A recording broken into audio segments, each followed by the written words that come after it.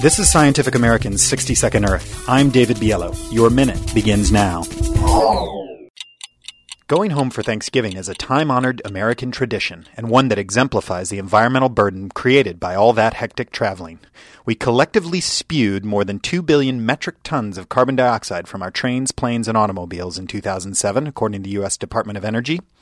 Now, I love my beat-up old junker of a car, but at 30 miles to the gallon, I'm not doing the atmosphere any favors. Turning to ethanol or biodiesel doesn't help much, given that those fuels from crops mean less food, hardly in keeping with the Thanksgiving tradition. Another type of biofuel, however, may be the only hope for reining in airplane emissions. Whether made from shrubs like jatropha, or even better, algae that can thrive on dirty water, biokerosene is being tested by everyone from the U.S. Air Force to Air New Zealand, as well as jet engine makers Boeing and Rolls-Royce. So the best existing transportation option is an old-fashioned one: trains.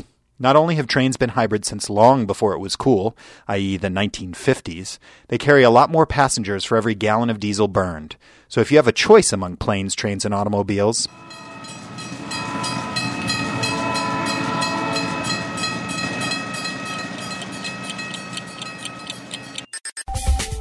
your minute is up for Scientific American's 60-Second Earth. I'm David Biello. Thanks for listening.